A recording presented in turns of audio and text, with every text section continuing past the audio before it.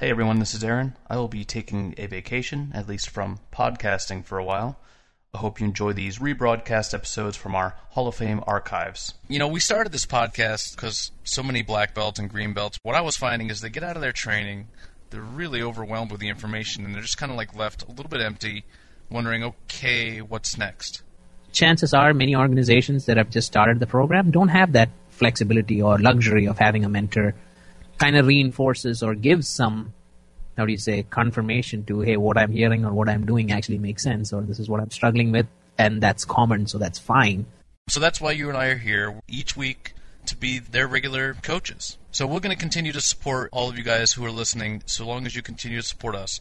We really appreciate you joining us on our journey. Tell your friends and colleagues all about us. Subscribe on iTunes. Leave us a 5-star review to help us reach more Lean Six Sigma and quality professionals. You can search for E6S Methods Podcast in the search field on iTunes, or you can find us under the Business and Career section. And by all means, keep listening. We have lots more coming. And if you ever have feedback or ever have some comments, or even if you need a quick coaching tip, feel free to reach out on our website, E6SMethods.com. Welcome to the E6S Methods Podcast with Jacob and Aaron, your source for expert advice on Lean, Six Sigma, and performance improvement methods.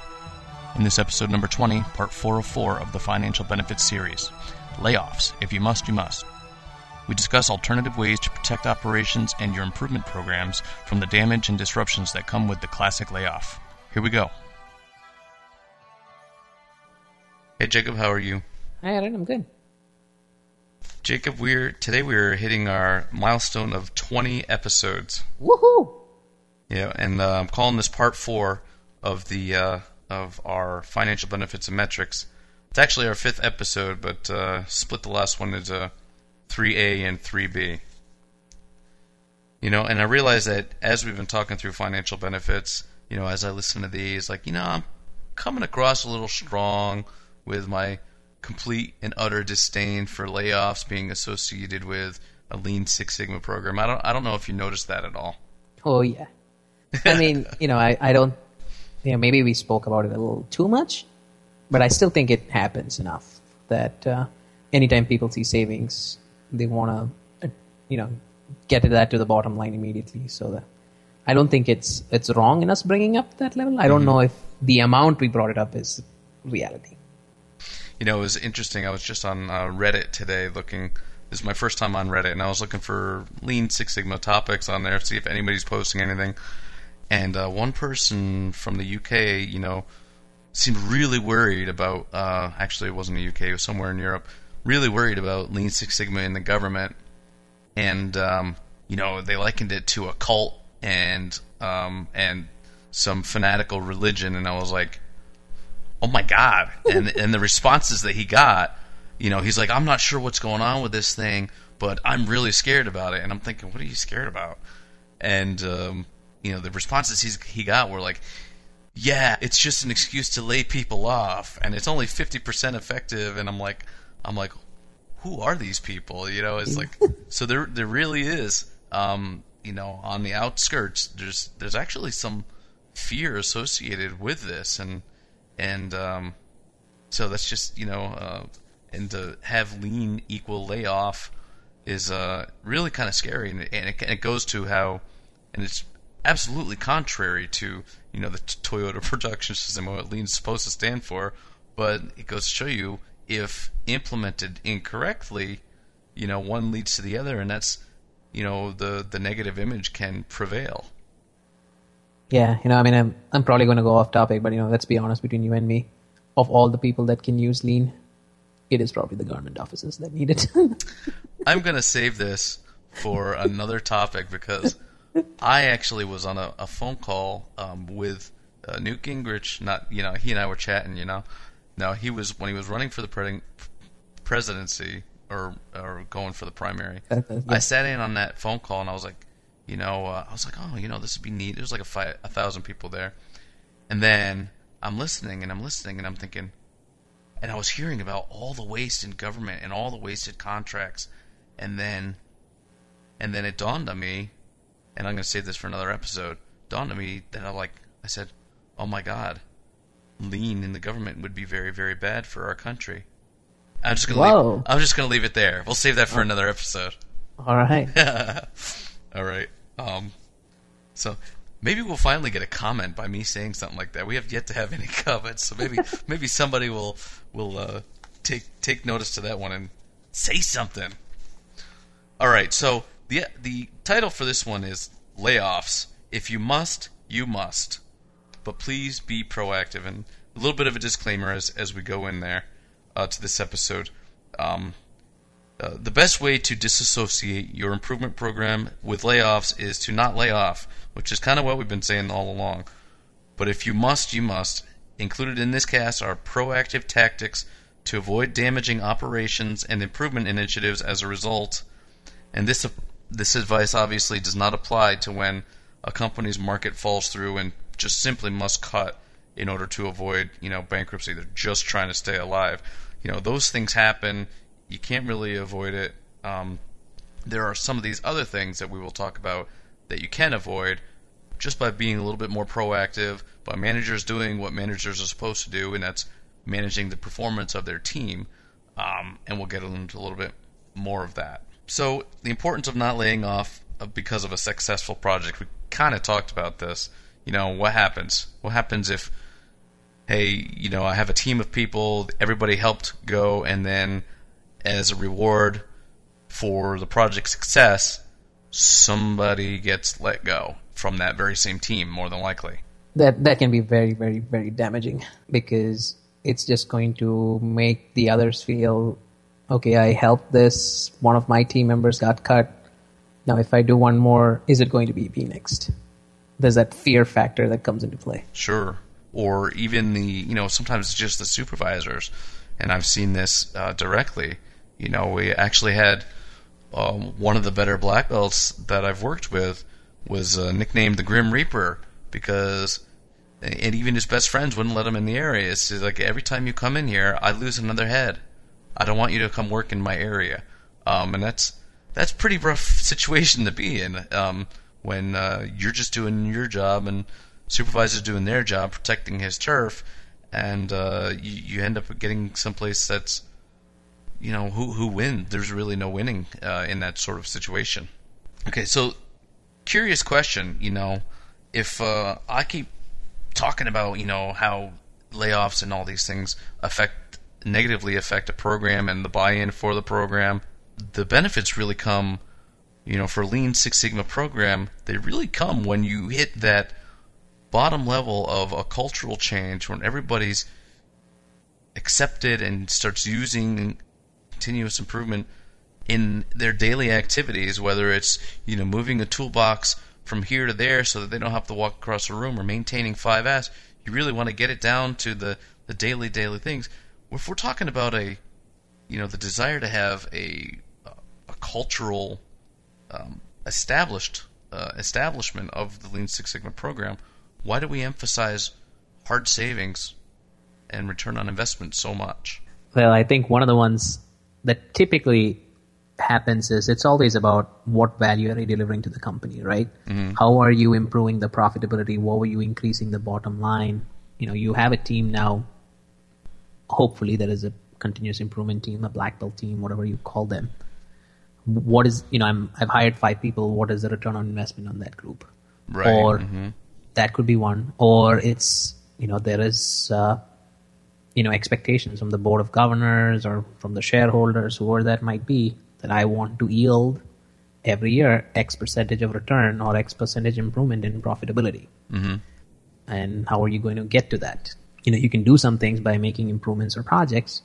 If you are not hitting that number, what's the other alternative to be able to hit that number? Right, sure.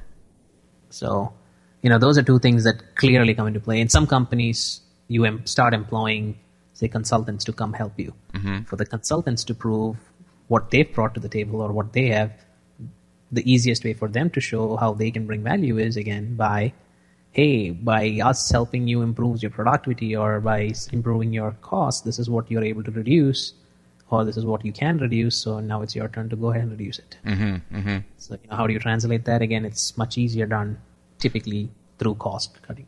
Right, so the shareholders, they get their value by top line and bottom line improvement. they really like to see costs go down, and they really also want to see, the profits go up. So their vested interest is getting paid, and that's how they get paid by.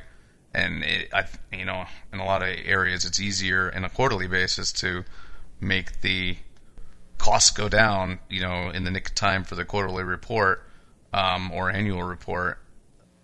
It's easier than making, sales go up in a lot of ways, right? Absolutely. And so that's their own, I'll call it ulterior motive. They want payback. They've invested, they want it back. That's how it is. Consultants also, they have to prove themselves. Some of them are operating on, some percentage of hard savings generated. Yeah, commission basis. As a matter of fact, Mark Graben, in his Lean blog, he has his own podcast as well.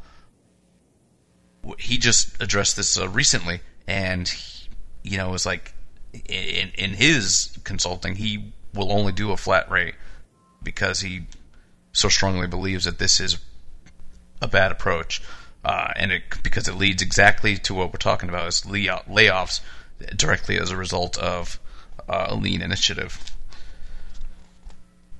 And then there's also internal posturing. There may be an internal spearhead or coach who's the first to bring an initiative in there.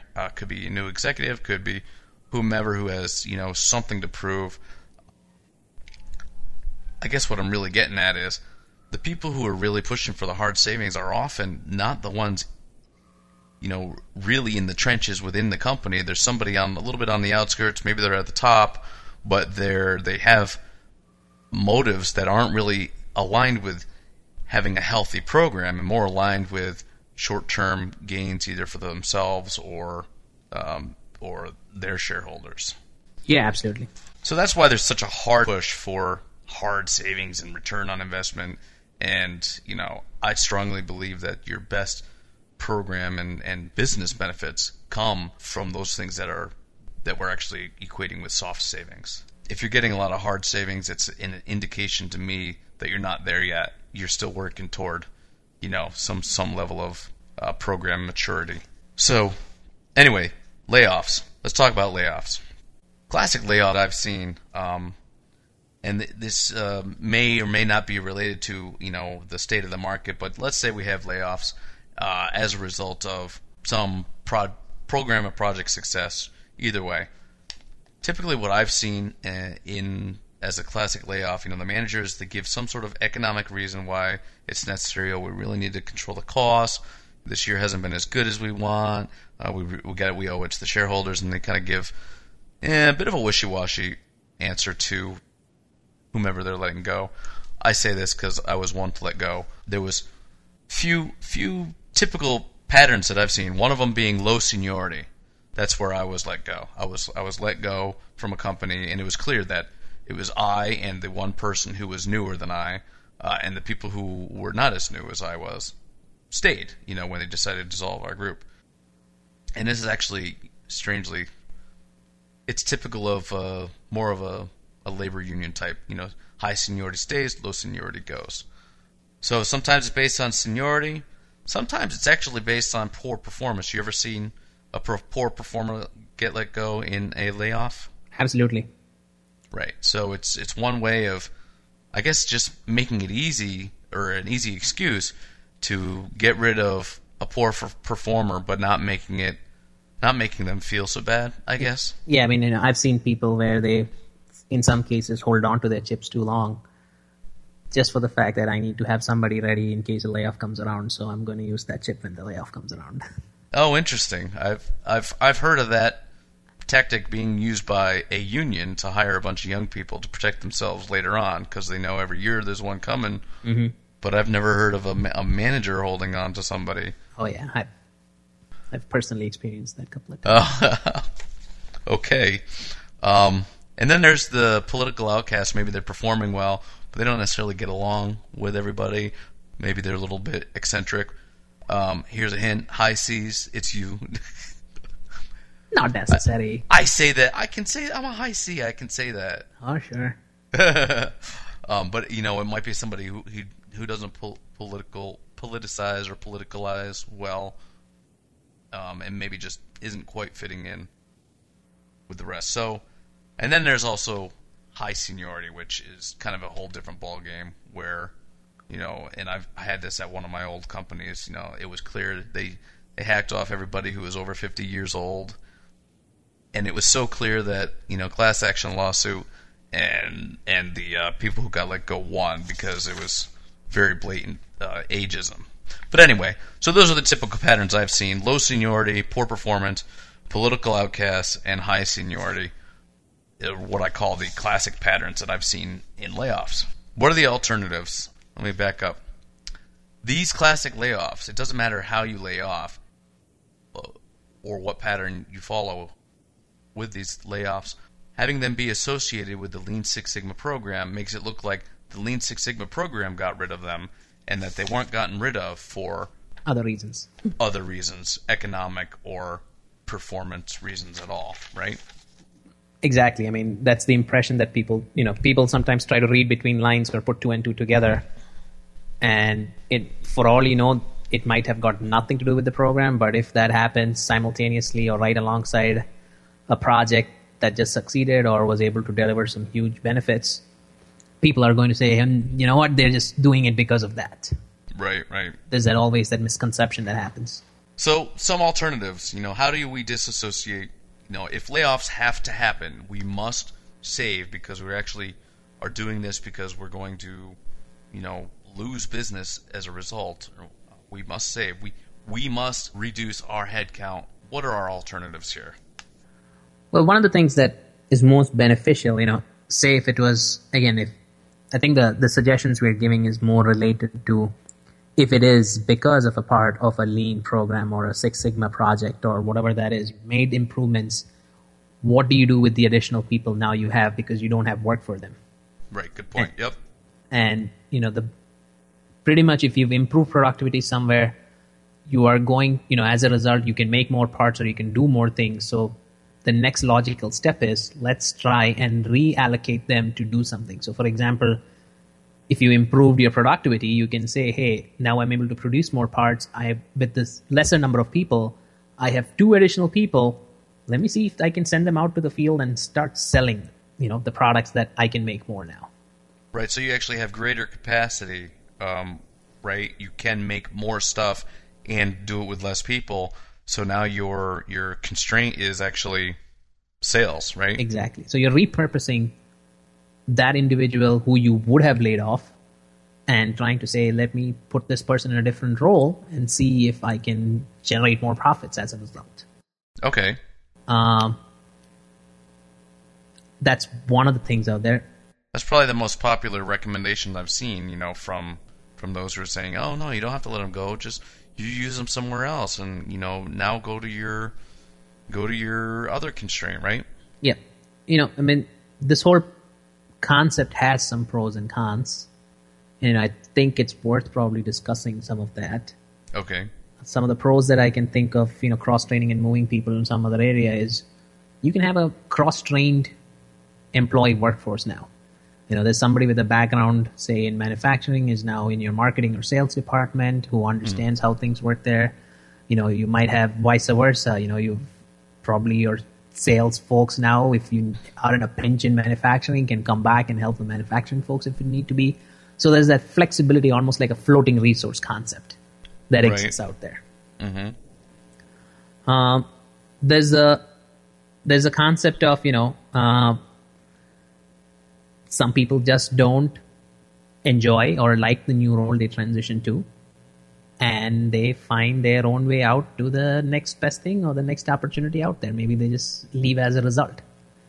So, if we put, cross-train them and put them in a different area and maybe they don't like it, they leave on their own? Exactly. Yeah, natural attrition? Okay. Natural attrition. That could be an advantage of this process.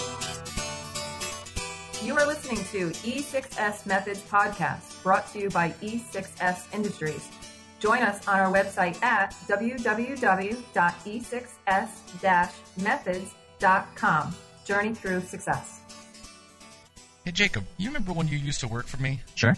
Do you happen to remember how much money you were making back then? Yeah, I do. Yeah? And Yeah. how much more you're making right now? I can do the math. And how about that development plan that you and I put together during that time? Definitely gave me some perspective and gave me some direction on what I need to focus on. I found that useful. So far, I have a 100% promotion success rate for those people who are willing to work hard and were willing to work with me to create a customized career development plan, the E6S Pro Career Program. 3 different levels. Promotion and pathfinding level, which is career planning, customized improvement plans, resume refinement, and interview preparation. The next level down is targeted for those people who they're just looking to prepare for their next move. And because it really does pain me to see unemployed professionals, I am offering a level called Help Quick, a free one-time resume review and revision for those who are unemployed and in the Lean Six Sigma, quality, engineering, project management, or science fields. So for anybody who wants more details and information, these can be found at www.e6s-methods.com/procareer. And if you're serious about career advancement, contact me through the website. You'll be glad you did. I can vouch for that. There's always the other side, right? And I keep seeing this on my LinkedIn profile a lot now. The CEO asking a person, or the CFO is asking a CEO, what if I train this employee and that employee quits? Right. Right, so there's that worry. So I've trained this guy in another skill now, and now he can be marketable. Mm-hmm. And the answer to that is, what if I don't train this guy and the guy stays? Right. Right. I keep seeing that a lot. So I guess you can look at it from both angles. Mm-hmm. But that you're giving the opportunity for a person to grow. You're probably also taking a risk of that person looking outside, because either they're not happy or they want to grow even more.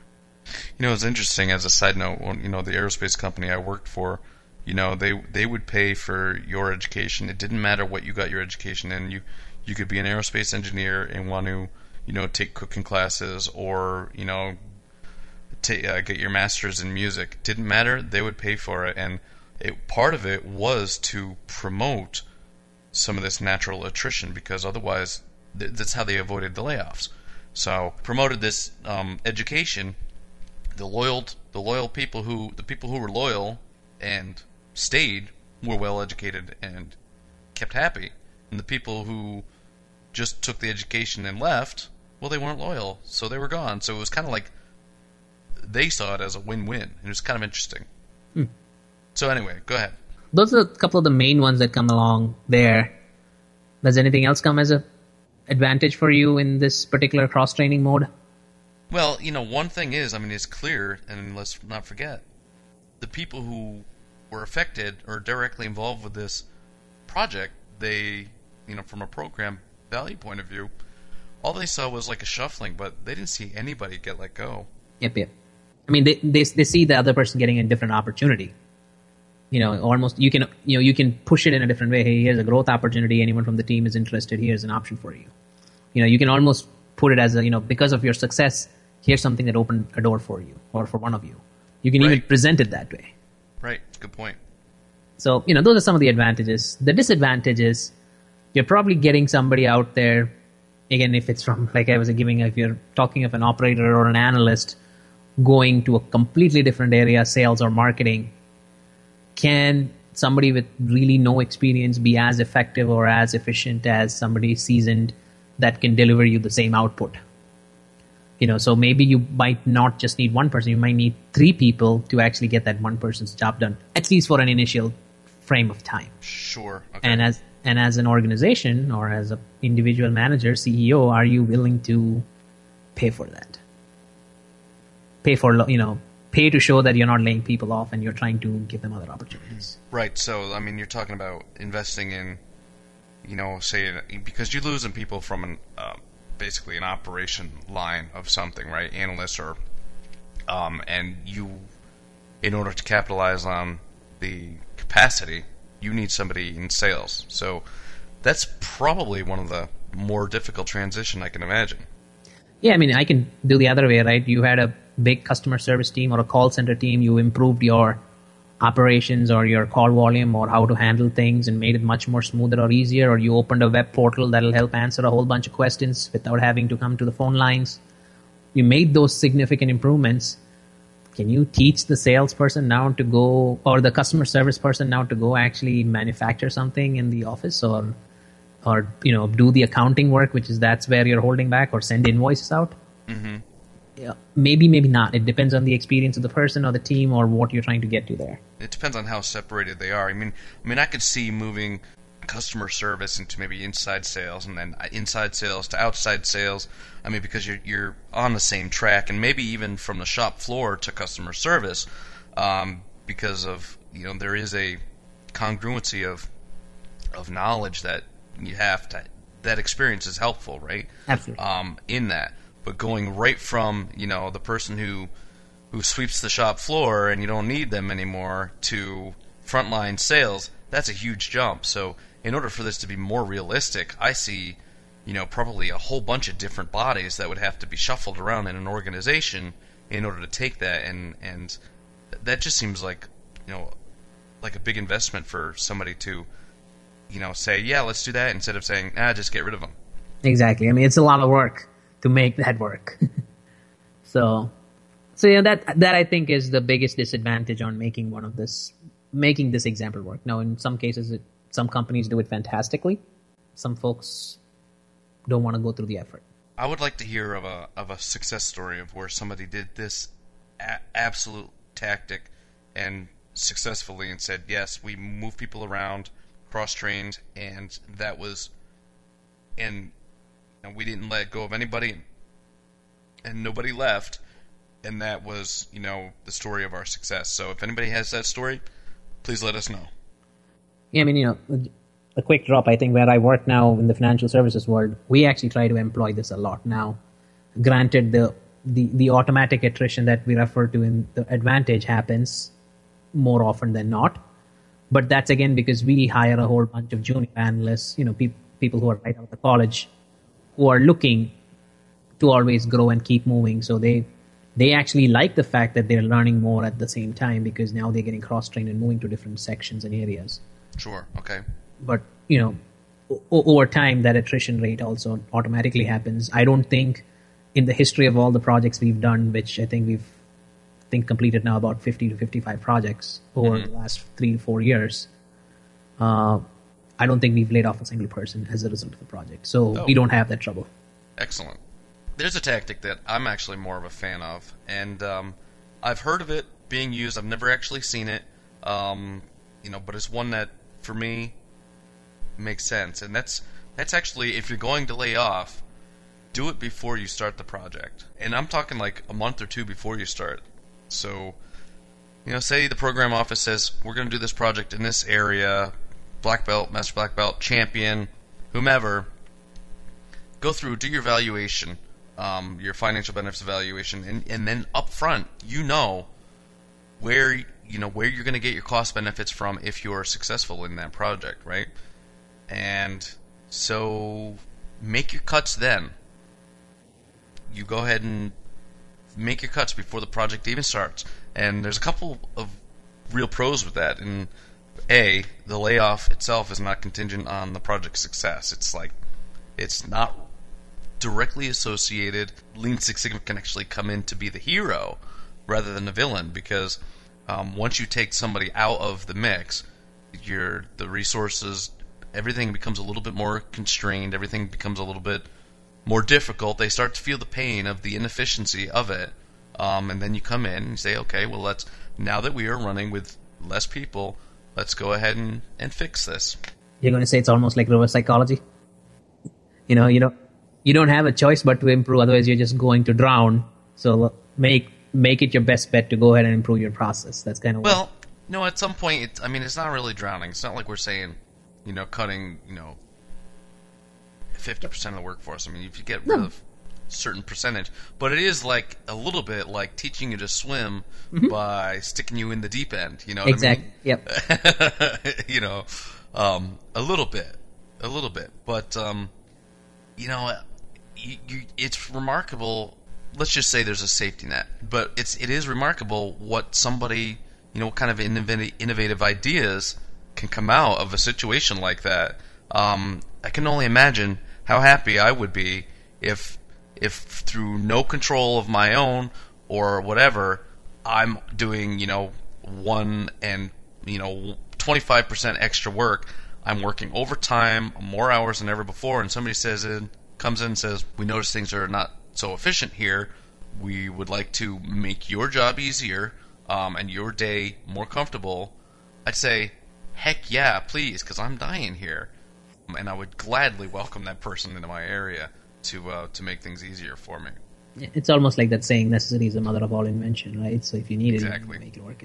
I mean, there is a big risk, right? You're almost betting that you're going to be successful. What happens if you're not successful? You're going to keep them, like you said, if you're going to keep them in the deep end without a life vest, and chances are you're taking a risk they might drown at some point if they don't pull themselves out of it.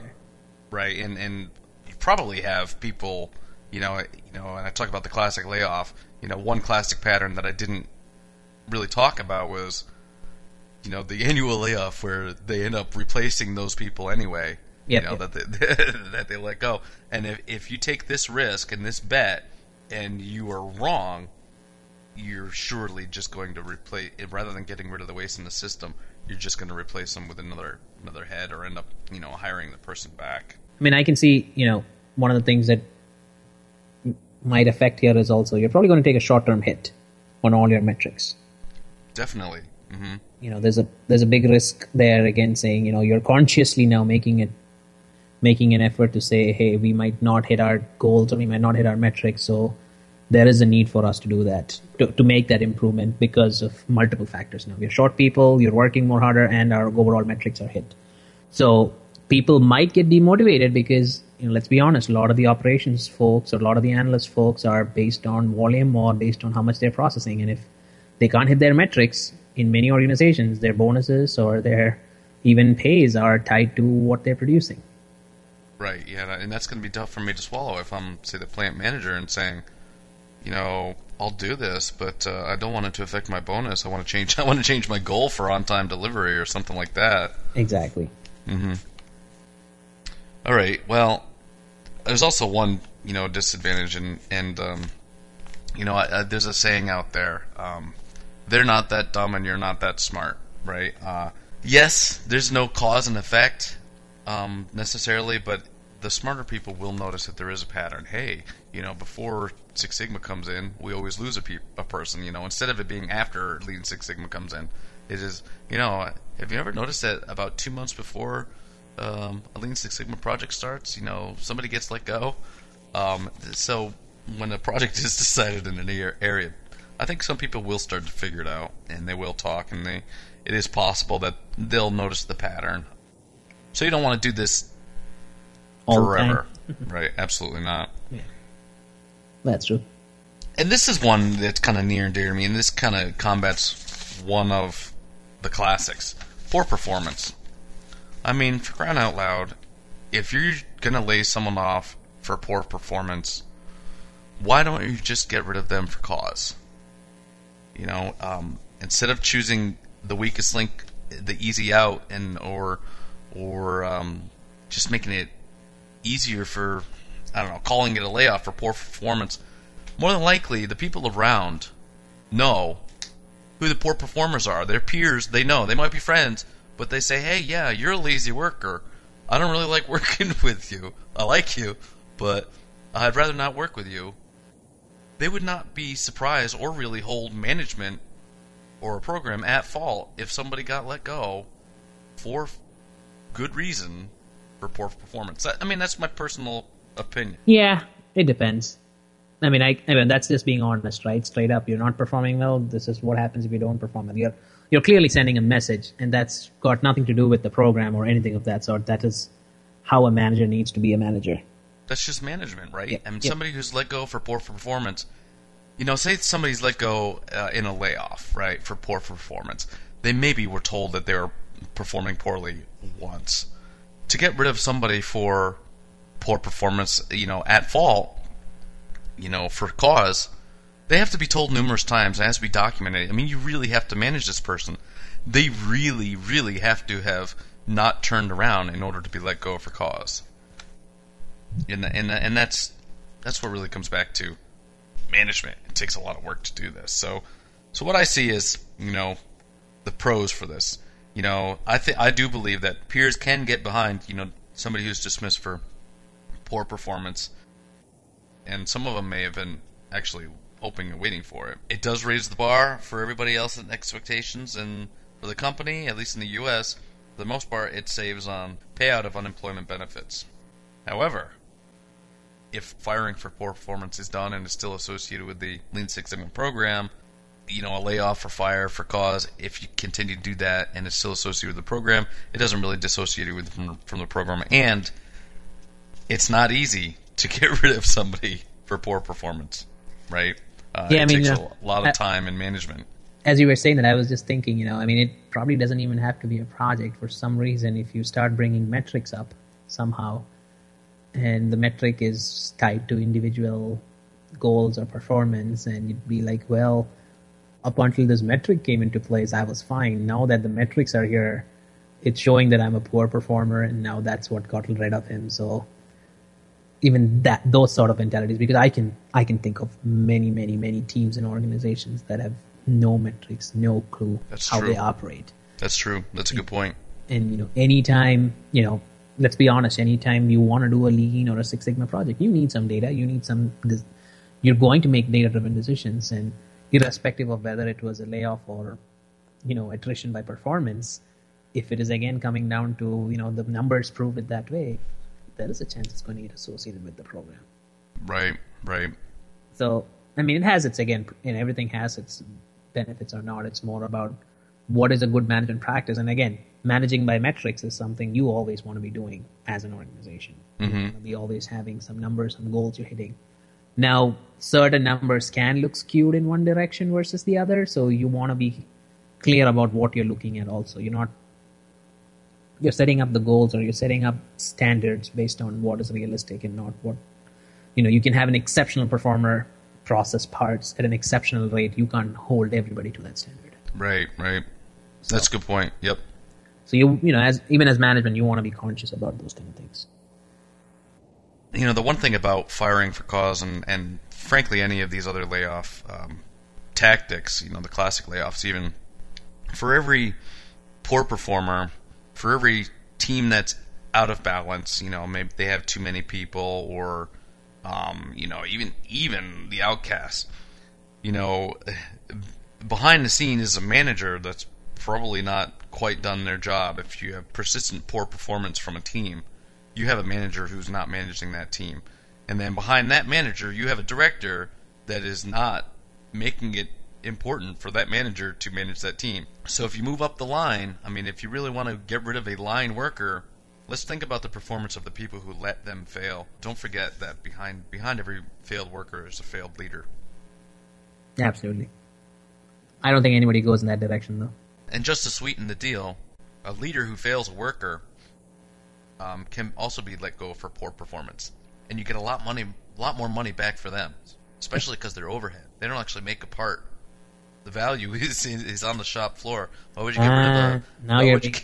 Now you're being biased, Dory. Oh, come on. Now the opinion comes out. Oh, no. This is accounting 101. The $15 an hour wage worker who's making the part that the customer actually buys is, not going to bring. It's not going to bring much value to the bottom line than the pure overhead, $60,000 or $100,000 worker. Yeah, no, I agree. All right, I will stop there. All right, so, off my soapbox. So I do realize layoffs are a reality, and sometimes they have to happen. There are some alternatives. If you get a little bit creative, we presented, 2 or 3 possible creative alternatives to making sure that these are disassociated from any Lean Six Sigma program. And why do I care about Lean Six Sigma program? It's not just because I love Lean Six Sigma programs. It's because they're designed to help keep, to help make a company work most efficiently. And, these kinds of disruptions anywhere in operations need to be mitigated. So finding some way to mitigate the kind of damage that mass layoffs or any kind of other layoffs have on your core strategy, whether it's your continuous improvement program, whether it's your product development program, anything. You don't want your core strategies to be disrupted by, these sorts of short-term things. Yeah, so, one of the other things that I want to make sure that the listeners are listening to this, most of our feedback has been that we've got a good group of, between green belts, black belts, folks who are practicing this a lot. And the question might arise, what influence do I have over the organization that's going to stop them from doing some of these habits? And, the topic that we are covering here is how can you influence management to realize these things, or the organization to realize this? There's more for a call for action to even the managers to recognize and realize this is something that you should be conscious of, because if you're trying to make a quality program, a Lean and Six Sigma program, be successful in your organization, if you tie it to this sort of a behavior, that's going to result in getting bad results or people not supporting you. So this is more for having everybody recognize that don't necessarily equate it to this. And if you have to somehow hit that bottom line, here are some alternative ways that you can go about making this work for your program. So I just wanted to make sure everybody feels that this is not just the black belt or the master black belt's role alone, because not many organizations, the black belt or the master black belt or even the green belt has the say in some of the decisions that get made. It's how can you influence the organization. Perfect. Thank you, Jacob. No problem. All right, and thanks everybody for listening. Have a good one, everyone. Thanks for listening to episode 20 of the E6S Methods podcast. Stay tuned for episode number 21, where we review roles and responsibilities from the Lean Six Sigma community, the central role of the champion, and what actions you can take if you find gaps in your program. Subscribe to receive past and future episodes through iTunes. Follow us on Twitter at E6S Industries.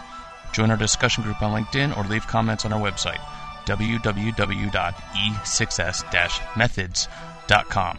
Journey through success.